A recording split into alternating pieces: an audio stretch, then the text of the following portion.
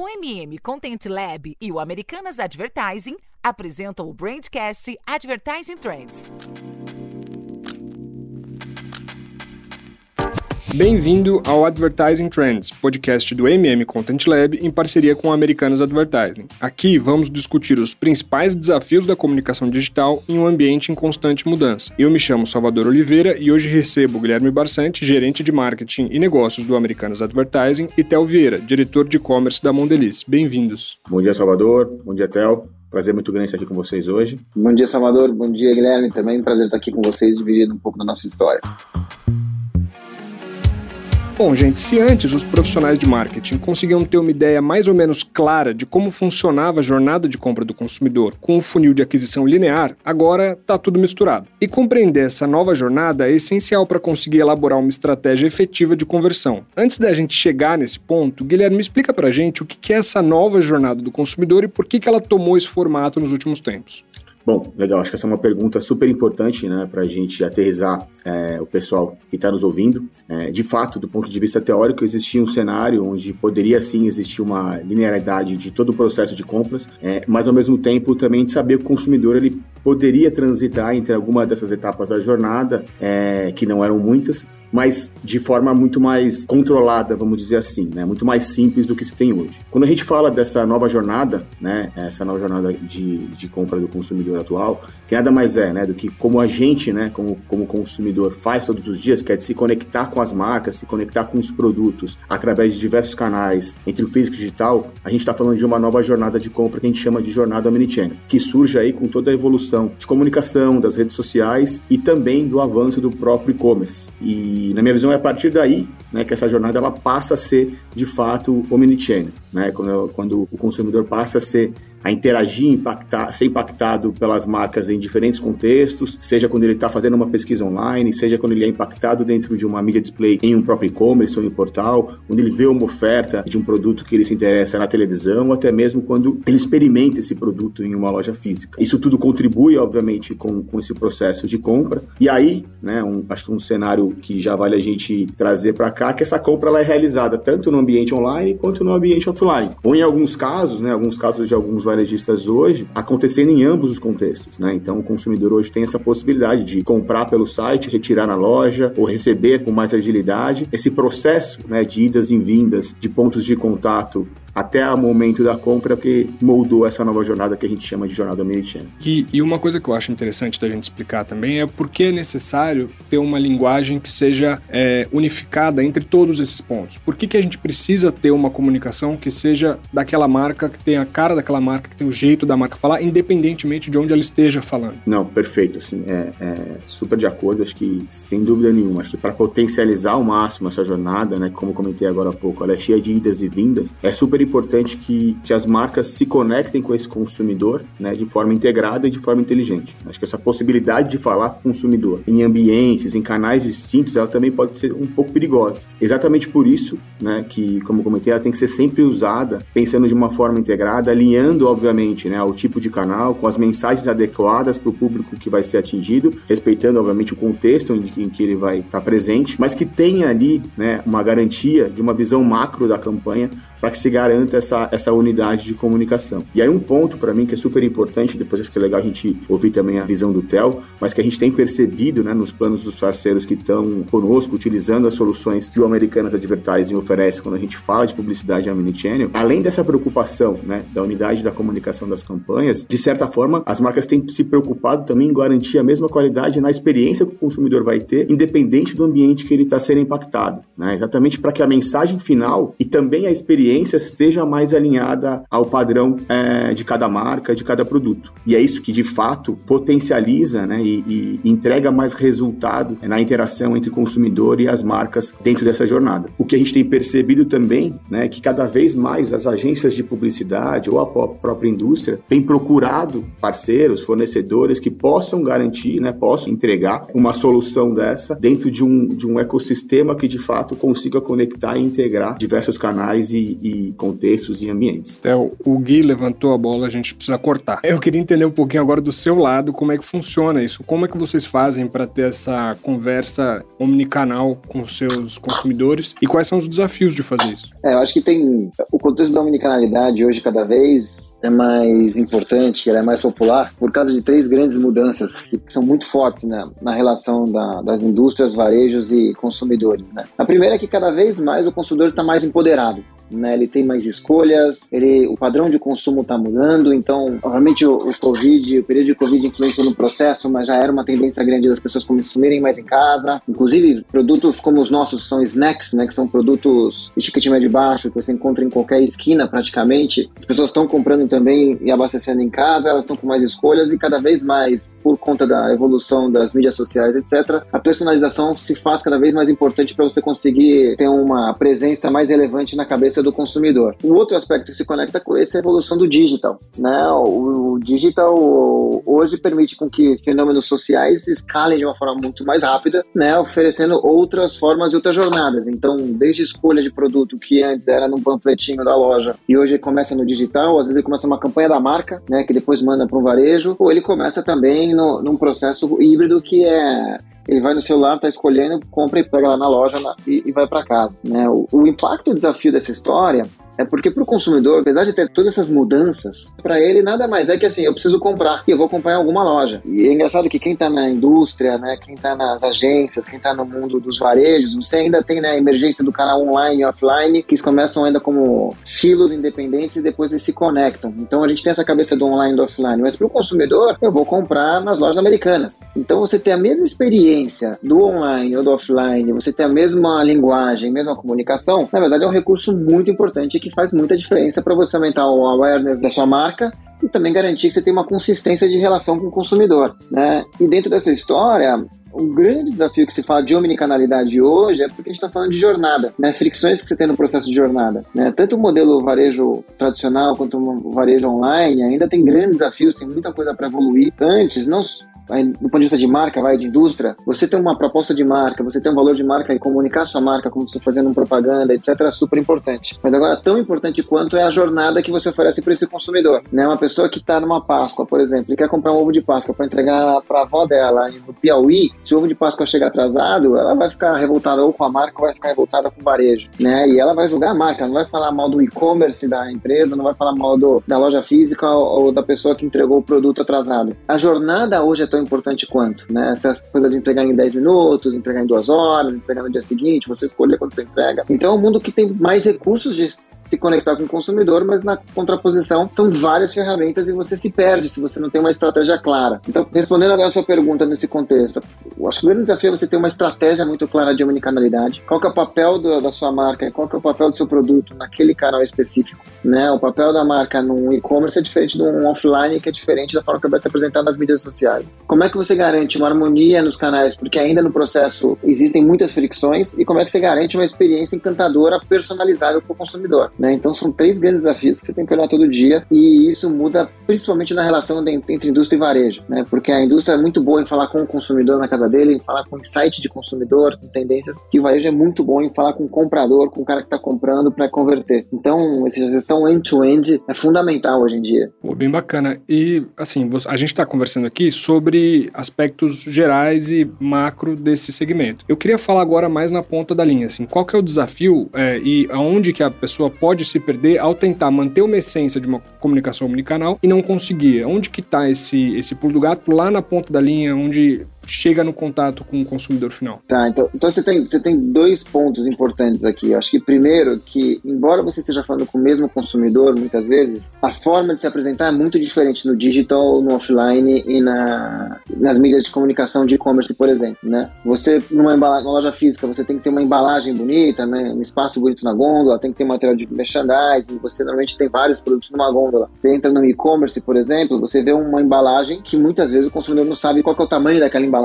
Quem nunca comprou um refrigerante, uma água, achando que era um tamanho X e comprou e veio do tamanho Y? Então a forma de se apresentar está na imagem, né? E muitas vezes, embora pareça óbvio, é muito difícil, às vezes, para quem ainda está construindo essa jornada entre indústria, varejo e agência, de perceber essas sensibilidades que fazem você construir, né? E aí, uma vez que você tem ainda uma proposta, você engajar um varejo que, por exemplo, tem 30 mil SKUs, né? E ele conseguir absorver essa mudança absurda que tem entre todas as categorias, é um desafio de processos, de tecnologia, de equipe, etc. Então, os dois grandes momentos que elas se perdem é isso. Você tem que ter uma estratégia clara de como você vai se apresentar, e você tem que saber engajar os canais corretos dentro daquela proposta de jornada, da proposta de valor dentro daquela jornada. O que não é fácil, né? É fácil de comentar, mas é muito difícil você executar na prática, porque envolve muitas pessoas, muitos processos, é uma dinâmica, uma velocidade diferente, e o digital, acima de todos, ele exige que você seja de fato consumer-centric, e não é tão fácil como a gente gostaria. Exatamente. Pegando um gancho aí no que o Theo está colocando, né, acho que esses dois pontos que ele trouxe, de fato, são pontos super relevantes, né, e aí eu coloco um outro ponto aí, uma outra pimentinha, que é a questão do perfil do público, né, então, assim, cada público, independente do canal que a gente esteja trabalhando, tem diversos perfis de consumidores, né, ainda mais olhando para uma indústria como é aqui a da Mondelez, por exemplo, né, onde todo mundo consome os produtos da Mondelez, como que a gente também sabe qual que é a melhor mensagem a ser trabalhada dentro de uma grande campanha, né? O Theo trouxe a questão da embalagem, né? Mas a gente tem visto também muito a questão de, quais são as informações que o consumidor online demanda para efetuar uma compra, né? É completamente diferente do cara que está na loja pegando o produto, vendo o pezinho ali do ovo de Páscoa, ou está naquela parreira maravilhosa, se deslumbrando ali. Você cria, né, um contexto que colabora para aquela venda, né? Em outras indústrias você também tem o papel do vendedor que explica para o cara, ele traz essas informações que contribuem para a decisão de compra. E no digital você não necessariamente tenha isso, né? Então, quais são as ferramentas, né, que a gente usa, né, para criar, né, de fato, uma história única, né, dentro de uma campanha integrada, onde a gente consiga conectar esses benefícios de produto ao consumidor, né, considerando o momento que ele está dentro dessa jornada, que ela vai e volta. Então, ela em alguns momentos até chama de zigue-zague, né? O cara está aqui na loja, quase decidido a comprar, ele vê, faz uma pesquisa na internet e volta. Como que eu consigo conectar isso tudo do ponto de vista também de dados, de informação, para saber qual que é a mensagem correta, qual que é o momento mais adequado para oferecer uma oferta, para trazer conteúdo, para gerar uma experiência diferente para esse cara, seja na loja física, seja no e-commerce. Então, acho que, complementando um pouco do que o Theo trouxe, assim, acho que esse é um dos pontos também que a gente tem percebido aqui como publisher, né, como hub de publicidade, e que a gente tem tentado também ajudar os nossos parceiros, né? Então, quais são os insights, quais são as informações que a gente, olhando para dentro de casa, pode, né, ajudar, né, na construção dessa mensagem para cada canal, para cada formato, né, entendendo um pouco melhor, porque no final do dia, né, vocês falaram de Customer Center, a gente se torna, né, um especialista também no cliente. Né? É super importante que a gente entenda profundamente os diferentes perfis de clientes que a gente tem aqui, exatamente para que a gente possa criar oportunidades, né? Gerar insights para os nossos parceiros e, em cima disso, contribuir para a criação de uma campanha macro, né? Obviamente respeitando, como eu comentei, as unidades de comunicação e tudo mais, mas entendendo um pouco melhor os perfis e o que cada um desse consumidor espera, de acordo com o momento que ele está dentro da nossa loja física, dentro do nosso e-commerce ou nossas parcerias com TV aberta, TV fechada. Então, acho que esse é uma forma clara, né, acho que mais concreta, da gente trazer um exemplo um pouco mais palpável desse desafio de como a gente tenta colaborar no dia a dia. Na Páscoa, acho que o exemplo clássico que a gente tem aqui, eu vejo essa Páscoa, apesar de ter sido uma Páscoa já um pouco, né, com menor intensidade do lockdown, né, o Covid no online ele continuou crescendo, a gente cresceu 95% as vendas agora na maioria dos varejos, e muito em virtude do que a gente aprendeu do ano passado. Acho que o exemplo clássico que o Gui está comentando enquanto no offline você tem lá todos os ovos de Páscoa, você tem aquela barreira e o consumidor fica passeando ali por todos, né? No online você tem uma questão da conveniência que é super importante, né? Ele não vai ficar passeando todas as gôndolas digitais olhando todos os produtos. O que a gente definiu e a gente entendeu e foi super assertivo é que você percebia que tem consumidores diferentes com jornadas diferentes. Tinha pessoa que queria comprar um ovo de Páscoa para presentear, então você tinha lá um ovo de Páscoa lá que tá tripla camada, que era mais premium, era mais presenteável, né? Você tinha o cara que queria presentear, mas era pra galera, era, então você já ia lá para aquele ovo de Páscoa que tem vários bombons, você ia para a caixa de bombons, você tem a pessoa que queria comprar para os seus filhos, então tinha a área de crianças, né? Então, se você comparasse, vamos dizer assim, as barreiras, né, a digital e a online são totalmente diferentes, mas totalmente baseadas em cima dos dados dos perfis de compras, das cestas de compras, né? E você fazia sugestões muito mais relevantes. Então, quem comprava para criança e para família. Então, te oferecia combos onde tinha produtos infantis com produtos para compartilhar. Então, você tinha jornadas muito claras e isso aumentou a taxa de conversão e eficiência das nossas vendas para níveis super interessantes. Então, acho que é um exemplo claro da diferença e como você consegue se aproveitar quando tem essa relação, né, colaborativa entre varejo e indústria. Porque eu não tenho os dados, quem tem os dados é o varejo e essa troca, né, eu sei o consumidor, mas a gente constrói isso juntos no resultado. Salvador, se você me permite só fazer um comentário em cima, só para não perder a linha de raciocínio, que o Theo trouxe o ponto aí da Páscoa, e aí até assim, trazendo um pouco sobre o próprio case, né, que acho que é importante a gente talvez colocar, que eu acho que é super relevante, né, quando a gente olha para o que a gente fez em 2021, como o Theo colocou, a gente tinha um impacto muito maior do lockdown, e quando a gente olha para 2022, né, o que a gente poderia fazer de diferente? Acho que passa muito, né, por esse entendimento também, não só dos tipos de cliente, né, de como ele compra, de fato, mas quando ele compra, né, a gente percebeu em edições passadas da edição passada de Páscoa, de 21, de que, cara, eu tenho desde o cara que se planeja para comprar o ovo para a família inteira e ele vai lá, compra com 30 dias, 20 dias de antecedência, recebe na casa dele, super tranquilo. E eu tenho o cara também que, tipo, tá sem tempo, não esquece, né? Então, como que a gente também cria um ambiente onde possibilita esses diferentes perfis de clientes, né, a, de fato, terem uma experiência positiva com a marca e com o varejo, né? Então, quais são os canais de publicidade, no caso, né, que a gente poderia contribuir para essa jornada, né? E aí um ponto que é super importante, aí também pegando um gancho com o que o Theo trouxe, a gente conseguiu criar dentro do nosso ambiente, né, um hot site 3D que trazia um pouco dessa experiência que o Theo comentou da loja física, né, das barreiras e tudo mais, onde o consumidor tinha acesso a essa informação, para o consumidor que está ali com mais tempo, né, via o produto, sabia ali o peso, o tamanho e tudo mais, o que vinha dentro de recheio e tudo mais, com, obviamente, né, um clique de fácil acesso para fechar a compra. E no outro lado, né, a gente também desenvolveu ali, até em parceria com a Mondelez, uma solução ali para checkout, também refletindo um pouco do que acontece na loja física, né, que o cara tá na fila esperando ali para pagar, tem ali os snacks, chocolates e tudo mais, a gente fez algo similar pro digital, né, que também auxiliou ali na venda e auxiliou na experiência do consumidor, que de certa forma poderia estar esquecendo ou poderia estar deixando para depois para fechar essa compra. E para finalizar, para matar, a gente ainda envelopou a loja da AMI, que é a nossa fintech, né, a fintech do grupo, dentro do Galeão,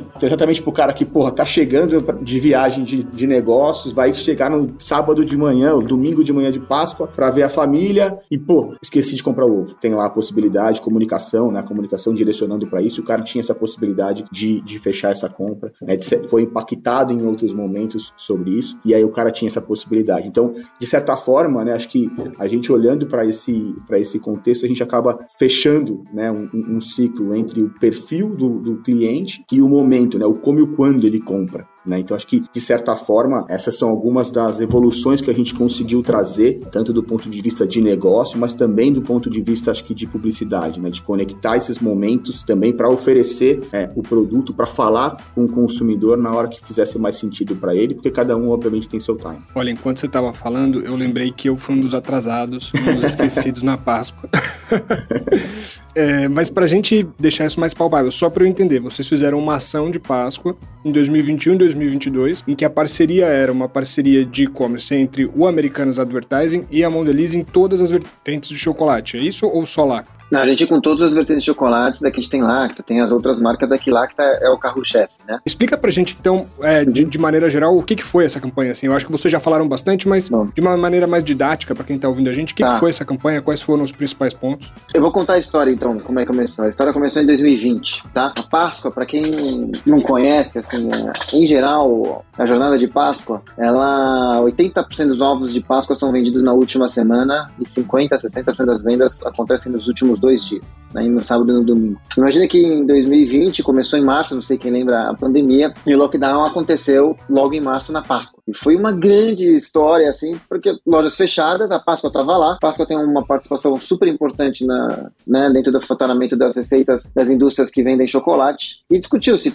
e aí, vamos fazer Páscoa? Não vamos? Vamos lançar alguma coisa? Não vamos? E o e-commerce existia, mas ele ainda era um silo, era uma iniciativa ainda mais em fase de test and learn. E as discussões eram, os ovos estão na loja física. Como é que a gente vai fazer agora com que o consumidor tenha acesso aos ovos de Páscoa e compre na loja física? Então, eu acho que 2020 foi um marco importante, não para o e-commerce, mas foi importante para a omnicanalidade, porque você fala como é que o cara vai entregar o ovo ali e as lojas não estão todas preparadas, etc. Então, nossa primeira vivência com eles foram 3 vivências. E aí, para quem não sabe, tá? Naquela época, todas as indústrias se reuniram e falaram, nossa, vamos celebrar Páscoa? Será que o consumidor está com vontade de celebrar Páscoa? Né? Teve associações que discutiram de tentar migrar a Páscoa para julho. Só que aí você fala, pô, mas Jesus não renasceu em julho, renasceu antes. Assim, era esse tipo de discussão que se tinha, né? Vamos falar mal da gente se a gente entrar na mídia ou não. E a Mondelez, né, ela já tem uma intenção e ela já tem como propósito liderar a jornada de snacks, né, tanto no online quanto no offline, e a marca Lacta já tem uma proposta que ela fala de slogan de marca, que é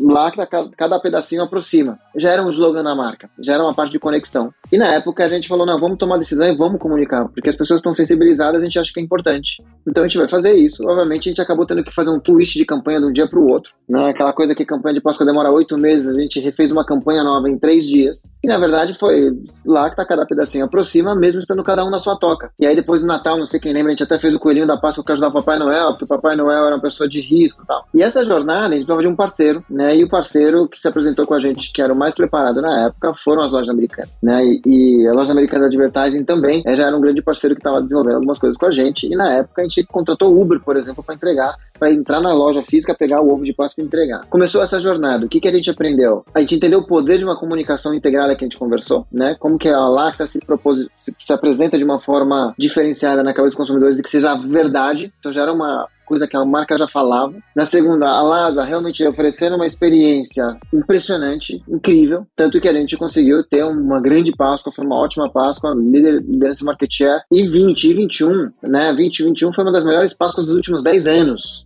em lockdown, graças ao e-commerce que a gente teve, e 2022 também foi uma das melhores dos últimos 10 anos. Então, tudo isso muito em virtude da omnicanalidade, né? Surgindo novas jornadas. Não é todo mundo que gosta de ficar na parreira nos últimos 2 dias comprando ovo de Páscoa, porque chegar lá não tem ovo que o filho pediu, não tem aquele ovo que você queria comprar, não tem mais a Lacta. E com o modelo híbrido de omnicanalidade, você construiu isso. E aí, em 2022, agora voltando para 2022, a gente elevou isso ao máximo. A gente realmente não era só um site onde você entrava e comprava ovo de Páscoa. Era um site onde você, que quer compartilhar, encontrava seus ovos de Páscoa, você que é um pai que quer comprar para o seu filho, encontrava seu ovo de uma forma muito mais simples e gerava experiências para diferentes públicos. Então, não só tinha o e-commerce por si só, mas criamos jornadas que facilitavam o processo de compra. Então, o checkout é fundamental, porque realmente você está fazendo compras e esqueci de comprar, quer saber? Eu vou aproveitar e comprar o ovo. Taxa de conversão, facilidade. Né? A gente fez as jornadas diferentes, onde você poderia comprar o ovo de Páscoa pelo WhatsApp, você poderia comprar o ovo de Páscoa, né, no modelo, vamos dizer assim, mais tradicional, entra na loja, olha a gôndola, faz o carrinho, mas já com personalização de perfis de compra, mas você também podia ter uma experiência diferenciada. Então você tinha na loja online, né,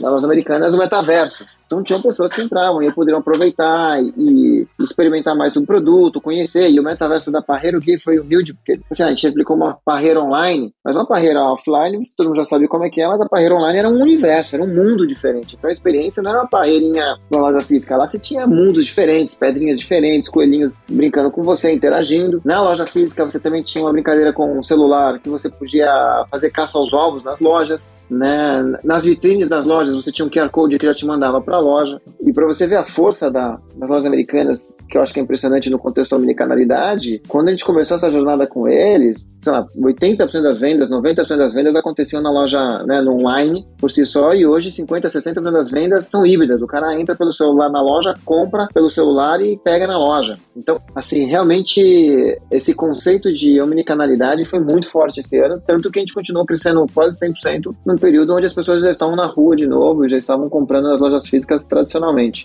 Então, a gente tem aí sempre um braço de garantir uma experiência correta, personalizar e também inovar, né? A gente sempre está inovando, tem coisa que a gente não sabe se vai dar certo ou não, mas sempre vem um aprendizado. Então, por um lado, sempre dá certo, mas, enfim, foi um pouco do que a gente fez e que todo mundo aguarde em 2023, que deve vir muito melhor ainda. Vem que vem.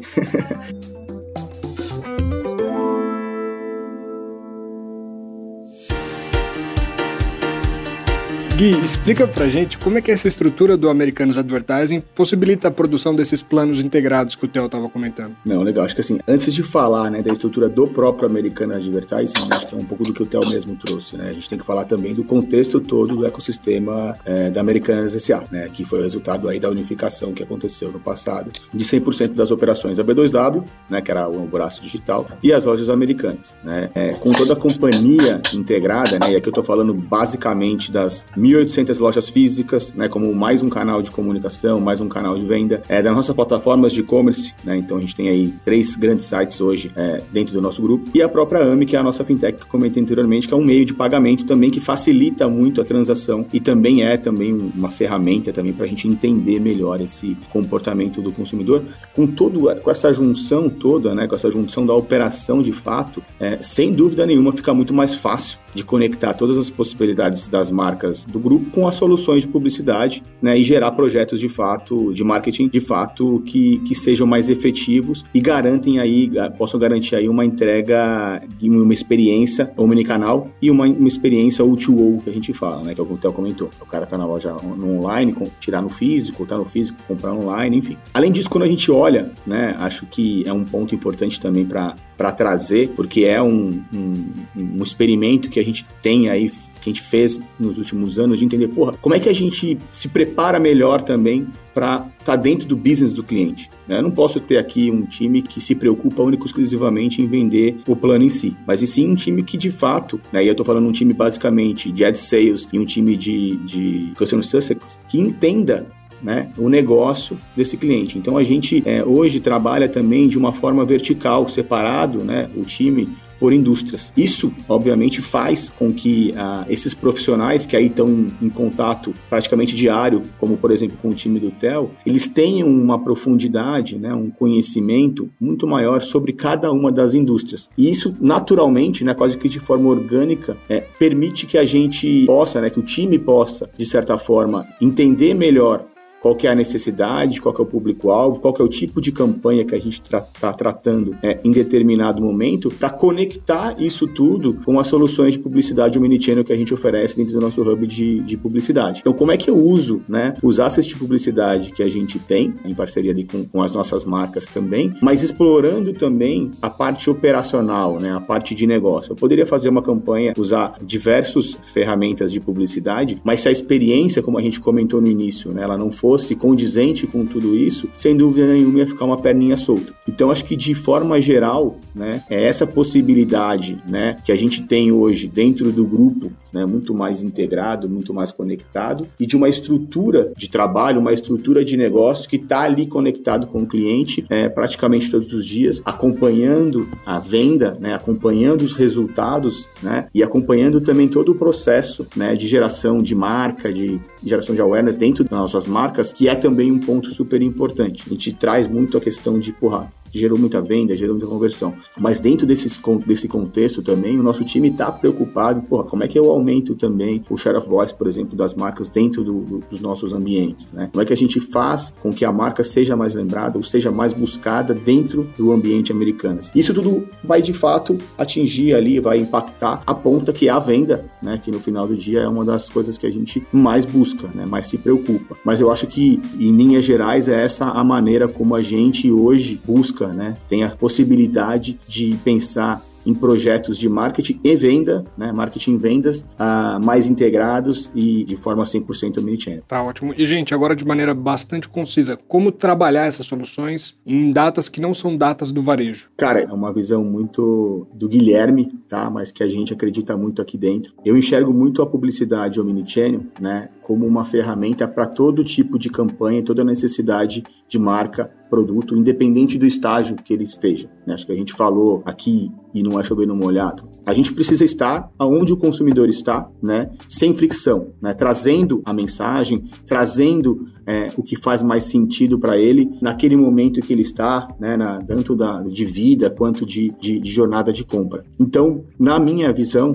né, assim, a gente hoje, obviamente, né, por ser um plano mais robusto, a gente acaba trabalhando muito mais em algumas datas específicas, né, como o Theo comentou da Páscoa, que é a Black Friday do chocolate. Mas, sem dúvida nenhuma, todo e qualquer tipo de campanha, seja de lançamento, seja de relançamento, enfim, novas categorias, tudo isso pode ser trabalhado dentro de uma publicidade omnichannel, exatamente porque a gente vai, de fato, diminuir essa fricção com o consumidor, entregar uma mensagem que faça sentido para ele e, de fato, potencializar todo o processo de compra e influenciar de maneira mais rápida, vamos dizer assim, a decisão desse cara. Para mim, não vejo grandes separações e vejo sim uma oportunidade que a gente ainda busca, né, maturar mais ali dentro do dia a dia, mas para mim é uma possibilidade quase que perene quando você olha para qualquer tipo de indústria anunciante.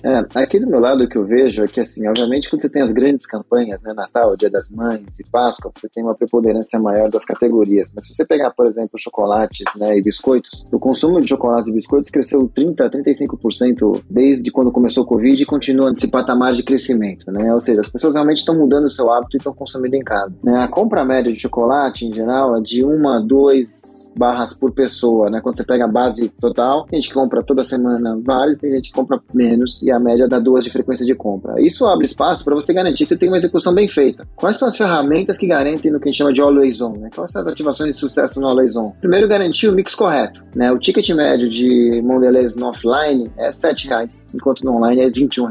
Então você tem que oferecer packs que façam sentido para aquela jornada, né? O cara não vai comprar um chiclete Trident pequenininho que coloca no bolso para comendo no caminho. Ele vai comprar provavelmente uma garrafinha de Trident, ele vai comprar um bag que ele vai levar para casa para abastecer e aí ele leva para o escritório, não vai precisar mais passar na padaria para comprar. Então você garantir o sortimento correto naquele momento é super importante. Você pega promoções e combos que fazem sentido para aqueles períodos. Então tem aí dias de jogo, você tem dias de finais de semana onde você vê uma molecada que está indo pro hangout, então faz sentido você oferecer um clube social com bis pra galera oferecer. Então seu combo talvez não seja uma mandita que você fazer em momentos de festas em família, você vai oferecer um bis. Então você garantir que você está oferecendo o produto certo, no momento certo do consumidor e na jornada correta, faz toda a diferença, né? E aí você está falando de conteúdo de imagem, você está falando de call to action, você está falando de canais de comunicação como você está engajando. Então não é uma coisa só para momentos sazonais, né? Obviamente momentos sazonais, né, que é o One Stop Shop, ele tem um peso importante, mas o que vale mesmo é você ter essa consistência de experiência de compra. Os consumidores estão lá, tem 80 milhões de pessoas comprando no online, todos os meses elas estão ali comprando e você tem que garantir que você está com uma boa exposição oferecendo o produto correto. E esse é o nosso papel aqui e construir isso junto com o varejo, né? Tem gente, outro exemplo, checkout na loja física. É óbvio que checkout é um canal de impulso, né? Se você pegar a taxa de conversão, que ainda tem checkout online, que o cara coloca detergente em pó e você pega gomas e balas, você vê a diferença.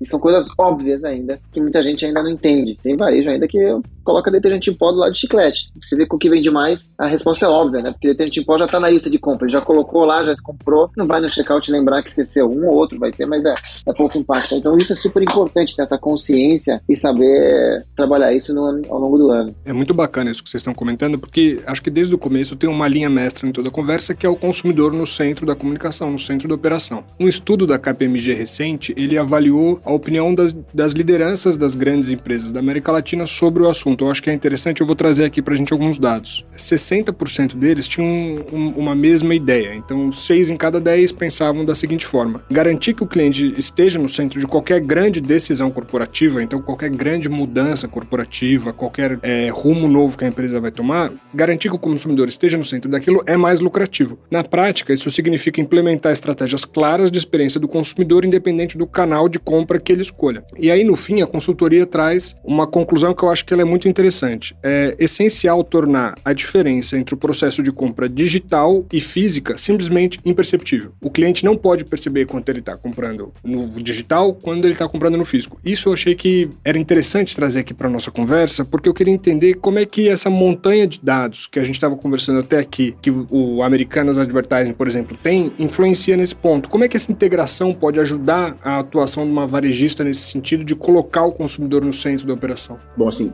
primeiro que eu entendo que dado por si só, né, ele obviamente pode ter uma montanha de dados. Se eu não souber utilizá-lo, se eu não tiver ferramentas para utilizá-lo, né, ou uma estrutura, como eu comentei, né, de fato ele não resolve, né? Você precisa ter um ecossistema que se adeque a tudo isso, né? E para mim aqui acho que a palavra-chave, né, e até pegando um gancho que você trouxe com relação a, vamos dizer, não existia essa diferença entre o físico e o digital, né, é fluidez, né? Essa fluidez no processo de compra, independente de onde ela aconteça, né? E essa, como eu comentei anteriormente, acho que ela é uma grande preocupação nossa como grupo, né? Como eu comentei também antes, assim, acho que foi isso, né? Foi esse entendimento desse novo momento, desse empoderamento do consumidor, dessa nova jornada que talvez deu o start, né, para a companhia falar e perceber de, cara, precisamos de fato estar com uma operação 100% conectada, né, 100% junto. E quando isso acontece, na verdade, né, a gente consegue unir, né, essa operação, de fato você tem, né, como explorar essa montanha de dados que você colocou. Quando a gente consegue operar de forma unificada e alimentar toda essa cadeia, né, todo o ecossistema, com todo o conhecimento que a gente tem do consumidor, do entendimento do comportamento que ele tem de busca, de compra, do que ele consome também, tanto no físico quanto no digital, a gente passa, né, que é um pouco também do conceito do Customer Centric, mas que a gente passou um pouquinho, né, a gente passa a ser também um especialista no entendimento do que esse cara espera, do que esse mercado, né, em que as marcas estão inseridas, e aí mercado de forma ampla, né, não supermercado, nem nada do tipo, mas o que ele anseia, né, quais são as dúvidas desse cara, o que esse cara está buscando que a gente não está entregando e como que a gente consegue entender até algumas tendências desse consumidor, né? E obviamente, né, o dado, como o Theo colocou, o dado é nosso, né, o First Party Data, mas a gente pode usar esse dado, né, a favor da indústria, né? Mesmo sem compartilhar esse dado, eu posso gerar insights, eu posso explorar esses dados para, de fato, entregar uma nova oportunidade, entregar informações para a geração de novas campanhas ou para retroalimentação de campanhas que já aconteceram, para que a gente possa sempre evoluir, né? Então, entender melhor as segmentações, como o Theo comentou, entender melhor os perfis, entender melhor os momentos de compra, e aí isso, obviamente, conectado numa jornada mais fluida,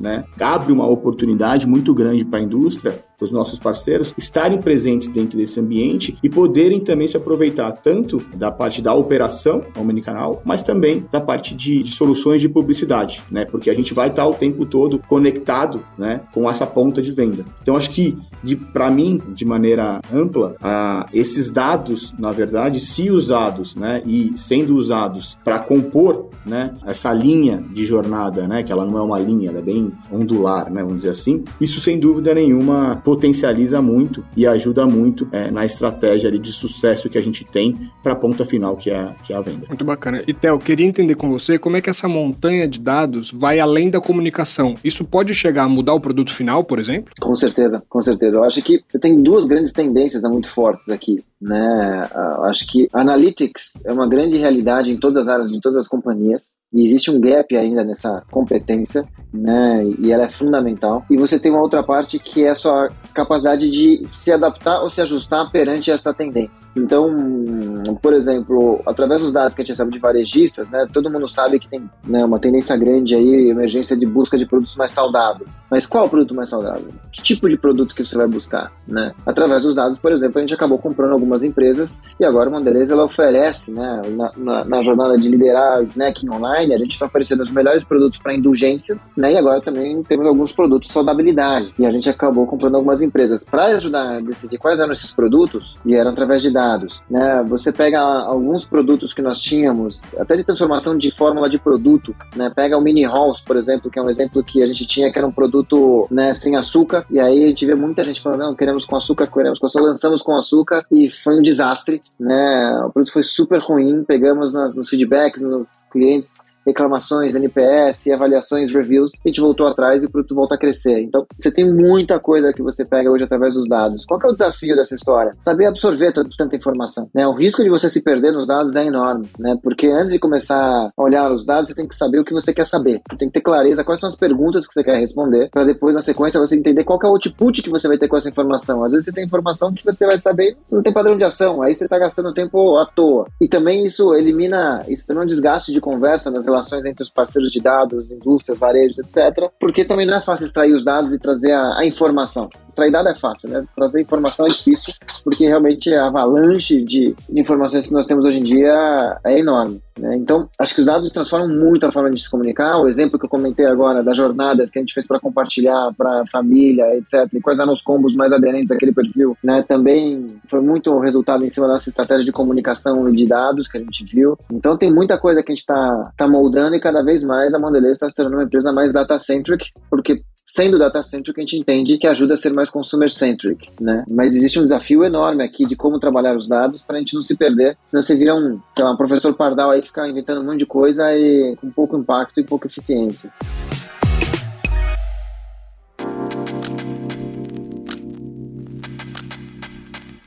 Guilherme e Theo, muito obrigado por participarem do nosso programa hoje, foi um prazer. Eu que agradeço, obrigado Salvador, obrigado Theo. Bom, obrigado pessoal, um prazer meu estar aqui com vocês. Até a próxima. Esse foi o Advertising Trends, podcast feito pelo Content Lab em parceria com o Americanas Advertising. O Brandcast Advertising Trends é uma coprodução entre o Content Lab e o Americanas Advertising. Esse podcast foi produzido e editado nos estúdios da AudioEd.